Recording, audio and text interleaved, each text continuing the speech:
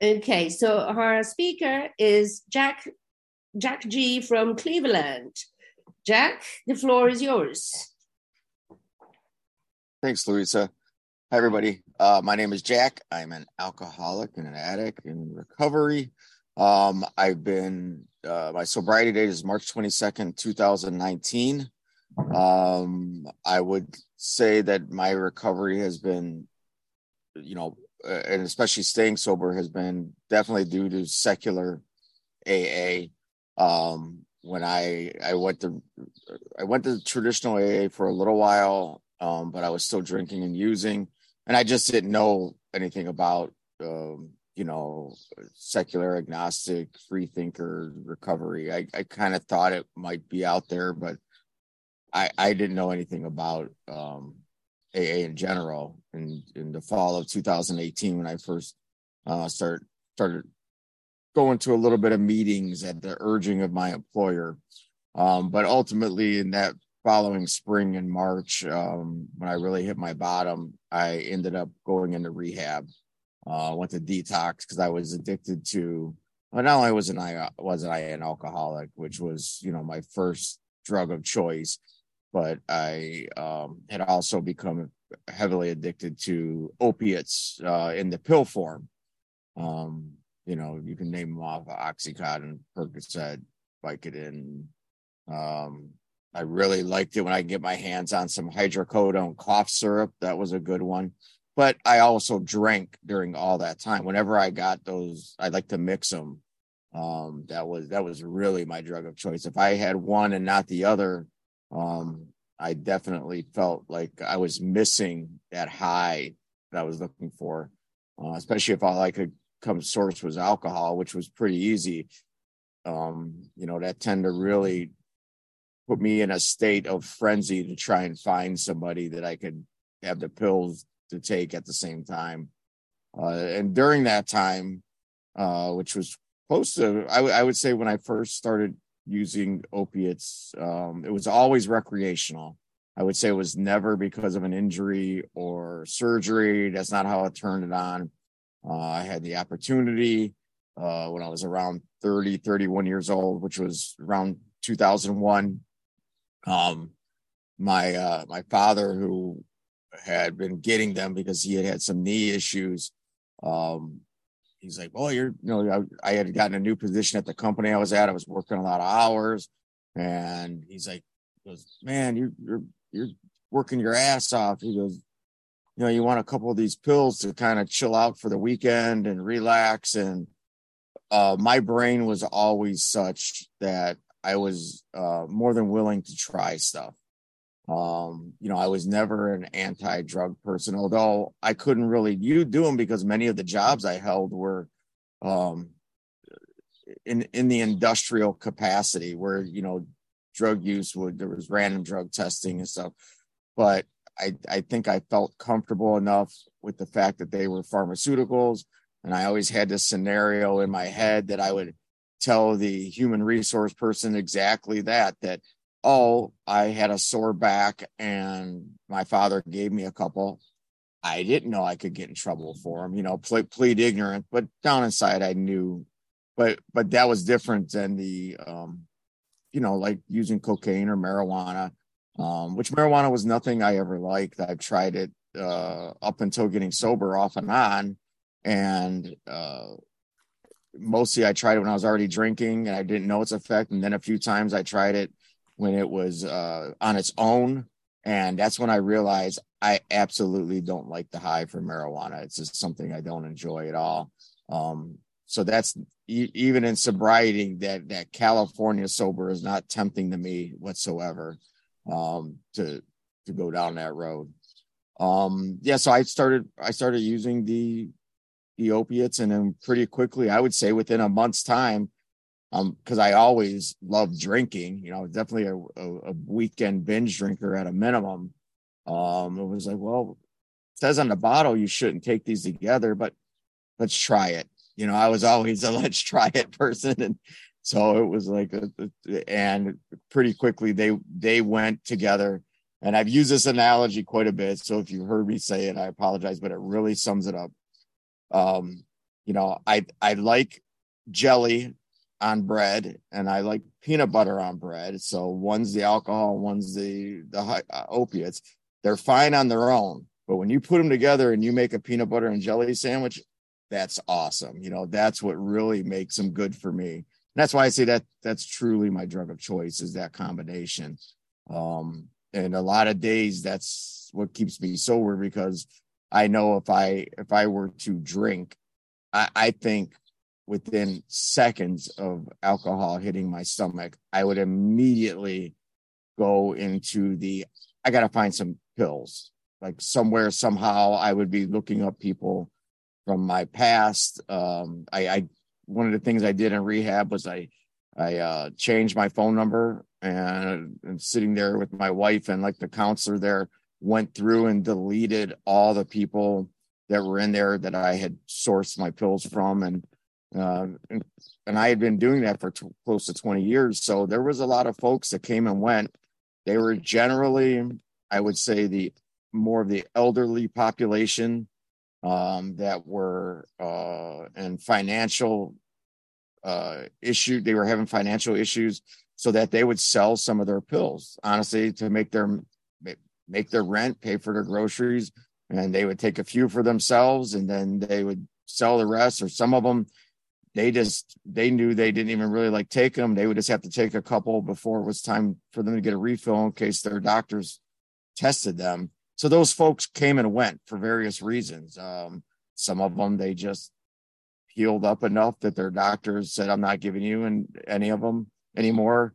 And then certainly by 2019, the vice started closing on how freely, by then, actually probably a good five years before that, on how freely doctors were prescribing them. So I was feeling that also, because my sourcing was going away, but I was still a full-blown addict. And yeah, there was times where maybe I would go a week where I couldn't get any. I would go through the physical withdrawals of it, which is absolutely miserable. I would start to feel better, and my mind would go, hey, you got this out of your system. Why don't you just stick with not doing them anymore? But sure enough, I would get a text, or I would notice the date and be like, oh, Mrs. So-and-so usually gets hers about these days. Maybe I'll give her a call.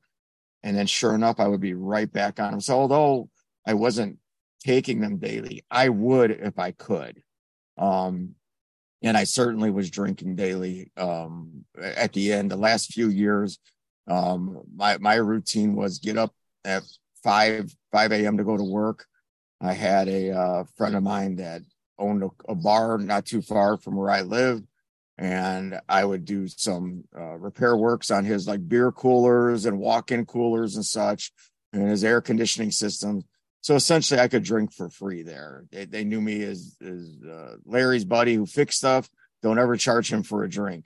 Well, that also meant that he had an old gentleman that would come in and open the place up and do the cleaning at 5 a.m. So I would stop in to check on things, and then I would pour myself off a few drinks, and that's kind of how I would start my day. And pretty quickly after that, if I didn't have any pills to take, that alcohol hit my system was like, we got to find pills. Then I would be on the way to work going, okay, I'll check in with work.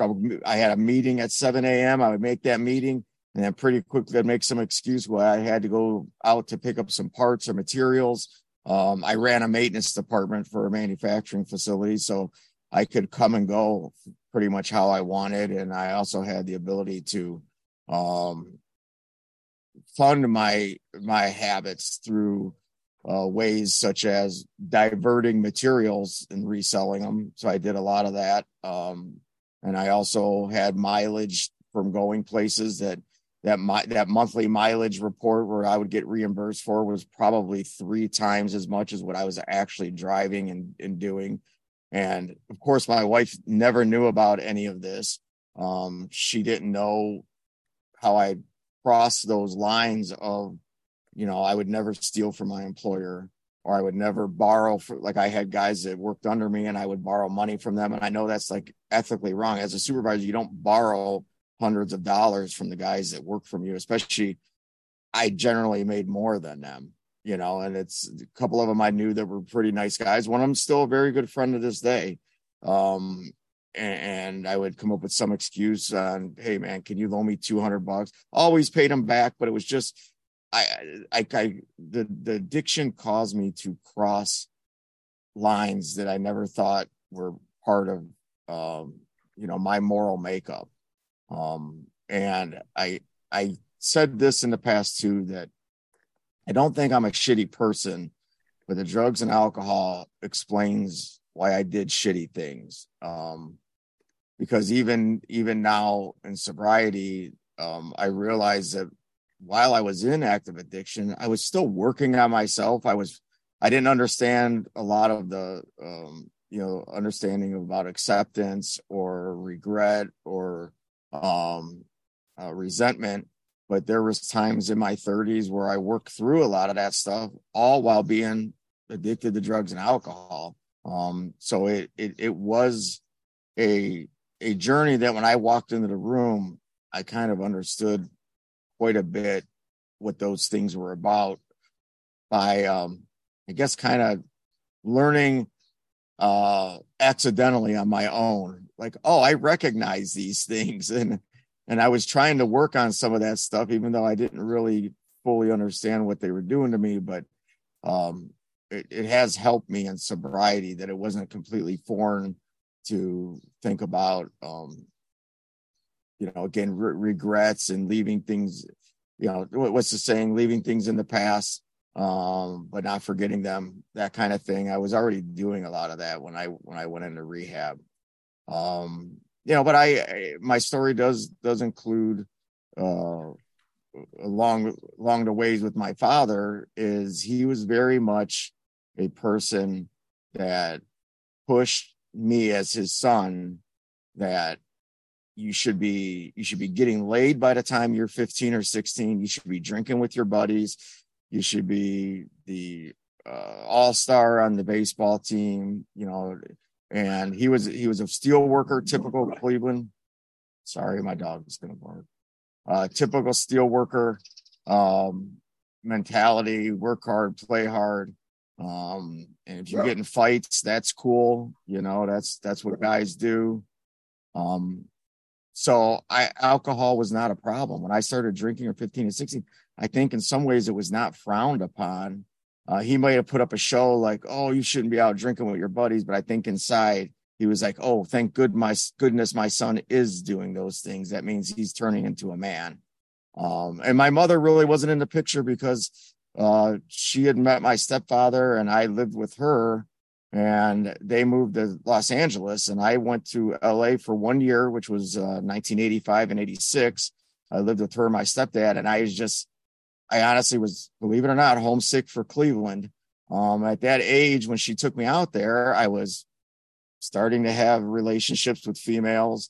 I was starting to party. And when she kind of said, hey, we're going to California, it tore me out from being, somebody who was coming into my own as an adolescent to being a new kid who didn't know anybody and was, having to start all over within my mind, I felt were like targets of progression as a kid.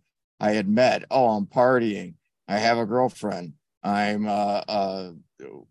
doing whatever that in my mind, and now I'm in California where I don't know anybody, and I decided that I told her I was moving back in with my father, and I moved back to Cleveland. And he was very much a hands-off person. He was a bar fly. Him and my stepmother would go to the corner bar. Cleveland is a city, and many of you that maybe live on East Coast, or that there are still neighborhood bars, and especially in the 80s and 90s, you would have houses, and on the corner there would be a couple little small, one would be like a little convenience store, and across the street would be a neighborhood bar. So I grew up with those things in my neighborhood, and my father going there he was part of, like, I knew I could find him in the bar. If I needed to go get a couple bucks, hey, dad's in the bar. So drinking and that lifestyle was certainly a part of my upbringing, and it was not something that I had to overcome a stigma to do. It was definitely encouraged. But and my drinking in my 20s was certainly binge drinking type. I did when I was in my teenage years. It was something that I still look on fondly. It was when it was still fun. I was with my buddies. I had become a kind of a punk rock skateboarder kid. I was which in the Cleveland area in the 80s, it's not like California where everybody rode a skateboard. You were pretty unique, so there was kind of a fellowship with that. You found out about some kid that lived on the other side of the city that had a ramp, and you would go with your buddies and then skate. And then in the afternoons you would score some Mad Dog or something else, and you'd sit around and drink. And that was very much a fellowship for me. I look back at it now and I realize that because I get the same feelings from AA fellowship as I got from that at that time in my life. I ended up joining the military. I dropped, but I wasn't very prepared, and I would say some of it was the drinking, but it was more of the partying that I just didn't have time for school because I was either hungover. A couple of my closest buddies were not going to college, so it was hard to say, "Hey, I got to go study." And I didn't go away to school. I went to a college in Cleveland. I went to Cleveland State University, which is kind of a commuter school where you would take public transportation and you go to class. Well, it became hard in the middle of January when it's snowing to get your ass on a bus and go down to class. So I essentially flunked out. And after about a year dating my wife, dropped out of college. We ended up getting married, and I said I need to do something that's an alternative to college. So I joined the Air Force. And I will say that was one of the best decisions I made. I did use it as my college. I got skilled to this day. When many of you see me logging in from work, is a direct result of the job I had in the military, which was electrical power production. I took care of generators and power plants. Where I work now at a data center, we have a big power plant with generators, and I often say I'm an industrial electrician at my core, and so it's served me well. So I've made good decisions throughout my life, but all along the way, a lot of those decisions were being driven on drinking. Part of the reason I didn't join the Navy is I didn't want to be 6 months to sea without being able to have a drink. Well, the Air Force is, you don't have to go anywhere. You go to a base and you come back and forth. And I knew it was more of a technology driven military, where the Army and the Marines are more go get your gun. I think I touched a weapon 3 times in the Air Force. There wasn't. Plus I was in during the early 90s after the first Gulf War. So it was fairly pretty much a peacetime. So there wasn't a lot going on there, but there was a lot of, I lived in Japan. You do your job, and then on the weekends, you get as drunk as you possibly can. And along the way, my wife was doing some of that with us. We were young. We were in our 20s. We were young people. Yeah, we were starting to have kids, and that was coming along the way. And I look back at it now. There was a few times she's like, I can't drink where I'm pregnant. Could you also not drink? Like, show your solidarity with me and not drink. And I never could. As a matter of fact, I would look at her like she's nuts. Like, why should I not drink just because you can't? So I now in sobriety, I realize those were signs that alcohol had a deeper hold on me. And I do believe in being predisposed to substances. Again, alcohol being the easiest one to come across because it was encouraged. To me, also being willing to try stuff. One of the things I've realized in sobriety is I look back at points, and when I was like 7 or 8 years old, there was an older kid down the street that had discovered that if you put a little gasoline in a bag and sniff on it, it makes you high. When he offered it to me, I didn't go, ew, no. I was like, yes, give me some. There was something about my brains that caused me to do that. And I apologize. I am 4-minute flight line for the airport here, so I don't know if the jet's making too much noise. But the also the incidents where my mother would take me to get some dental work done as a 6-year-old. And they, at that time, they gave little kids nitrous oxide. They put a little mask on you and made you high as a fucking kite. Well, I loved it. And I remember asking her on the ride home if we could get some of that for at home to use. Not, obviously as a child like that, I didn't realize the implications, but now I understand that my brain is something that enjoys to alter itself for no other reason than it just likes to do it. And definitely if it feels good for a moment, I will instantly want to do it 100 times over, whether it's alcohol, whether it's pills. Now in sobriety, I've discovered some exercising. I wear a Fitbit, so I get driven by the personal pride on how many steps I get, and that gives me a little thrill. So of course I'm pushing myself and then telling people around me how many steps I got, and they look at me like, shut the fuck up, you're annoying us with all your step talk. And it's not AA step, it's walking steps. Or I recently started listening to audiobooks, and I did that in March, and I kind of knew before I ever did it, I would enjoy it. And I can't go without having I just finished a book yesterday, and I'm already like, okay, I got to start my next one because it gave me some joy, and I wanted not that feeling to always to never be there. So recovery. I didn't realize anything about AA other than the initials when I first came into the rooms, and I was still somewhat drinking and using, and definitely towards the last couple months because I couldn't get my hands on pills, but I did, since I had been more than willing to, throw the risk of a random drug test at my work off to the side. I started picking up and doing cocaine. When I couldn't get pills, I would start using coke and drinking on cocaine. And as a 49-year-old guy, at 48 actually at that time, deciding to start using coke, it seems real, but I wanted something other than just the alcohol. I needed something more than that.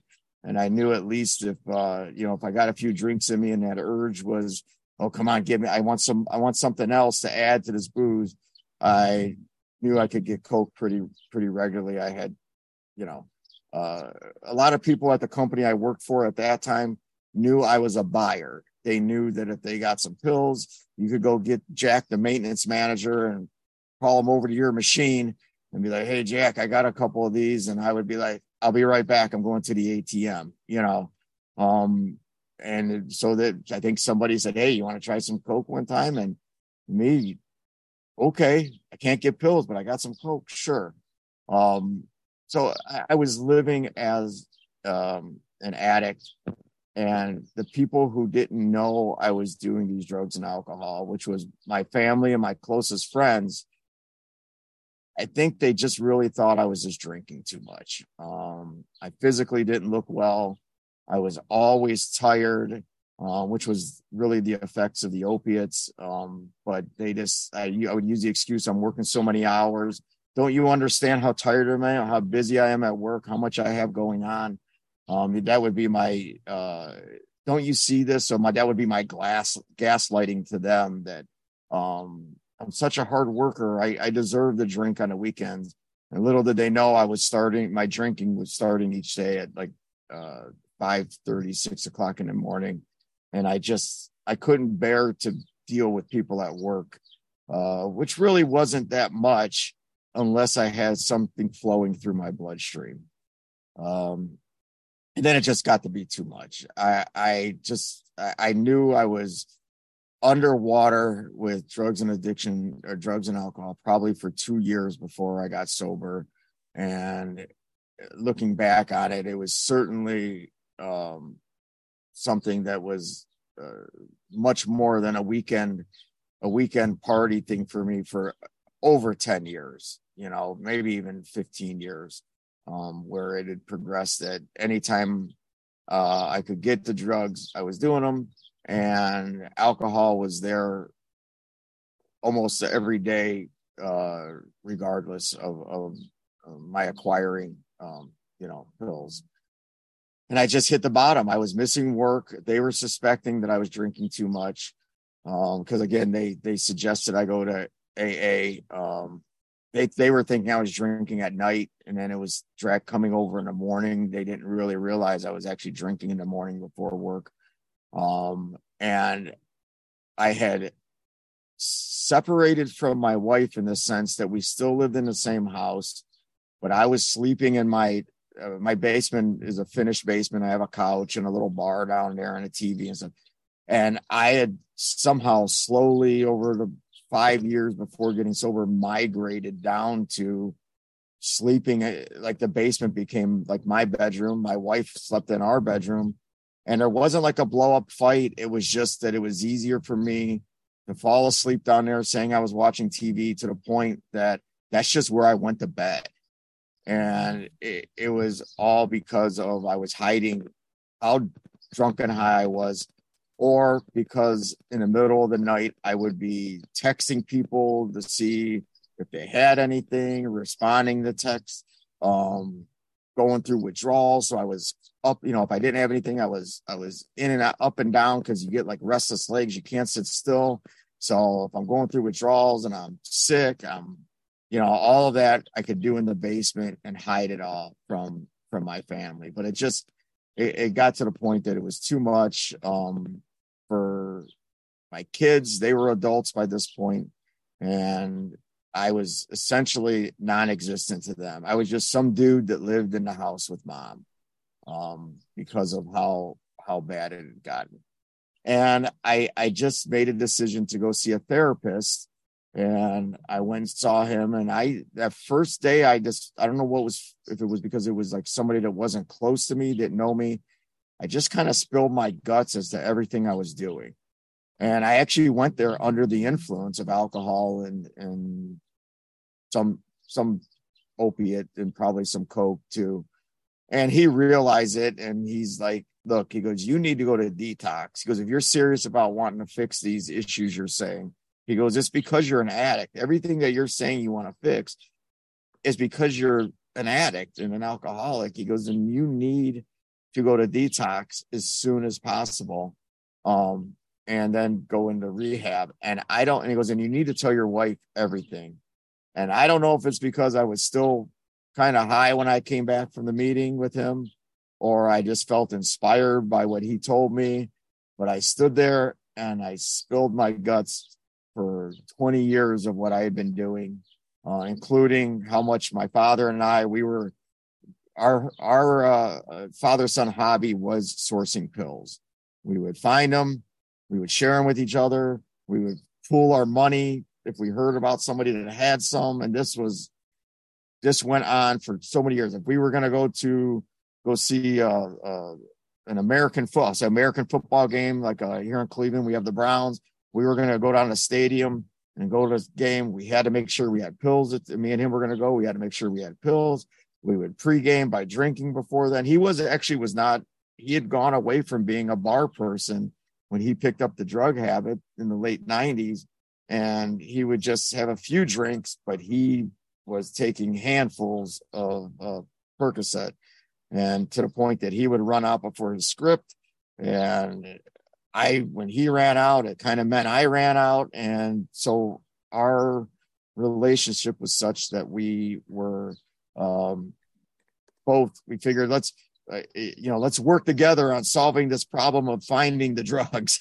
And that was our hobby. And since getting sober, I've probably seen him in person maybe a half dozen times, because it's very much sober people, sober places. He's still addicted. We text occasionally about sports or how we're doing, but I can't be around him because I can tell when he's under the influence. And in some ways, my brain goes, wouldn't it be fun to be feeling that way? And my wife doesn't want me around him either, because she she knows that, what our history of what we did together.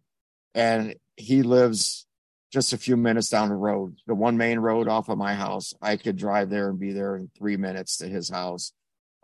Yet we don't see each other because I know I can't be hanging around him, because a thought would start in, if I notice, I notice his go-to moves when he's taking them, when he slips one in his mouth, like I recognize it and I can't be around him if he's doing that, because my mind will go, maybe I should just give him an elbow and say, give me one. And I know he would give me one. I know he would, because, when you're an addict, you want company. You want somebody to be doing the same. It validates, for me, it validated that what I was doing wasn't so wrong. So I got out of rehab and I found secular AA here in Cleveland, Westside Agnostics. And I went to their in-person meeting, and I immediately knew that this type of AA recovery would work for me. And as quickly as they allowed me, I started doing service work. I also would go to the Cleveland Free Thinkers meeting, which is at noon. And this was all in person. The pandemic hit, and literally as I was getting my one year mark of sobriety, the pandemic hit, and we went to Zoom. And wow, that was such a different game changer for my recovery. I still do Zoom. Like many of you, I've said, many of you see me. It's usually when I'm at work. It just happens to be that the rewards of sobriety is that when I'm not at work, I'm doing things with my family again. Yesterday, my oldest daughter, she came and she's engaged to be married, and she doesn't live too far from me. And she picked me up, and we went to a not too far from our house is a new revolving sushi place where the plates come by and you just grab it. And so, 5 years ago when I was in active addiction, we wouldn't be doing that stuff. We wouldn't be doing those things together. She wouldn't necessarily be mad at me or angry at me. She just wouldn't really want to be around me. Knowing that I would probably be drunk or I would just be weird, just not right in the head. And her not maybe being able to explain why it is. So I don't do so many Zooms anymore. I do hit some in-person meetings. I've actually gone to a couple of traditional meetings in the last month on that, just because it's proximity to my house. And it's a kind of a big Alano club, and the meetings will have 50 or 60 people. So even though they're traditional, I can kind of sit in there and not say much, and just kind of gets me out of the house and gives me someplace to go, especially when I'm feeling like that urge of like wanting to go out to a bar, feeling like, God, it'd be nice to go out to a bar.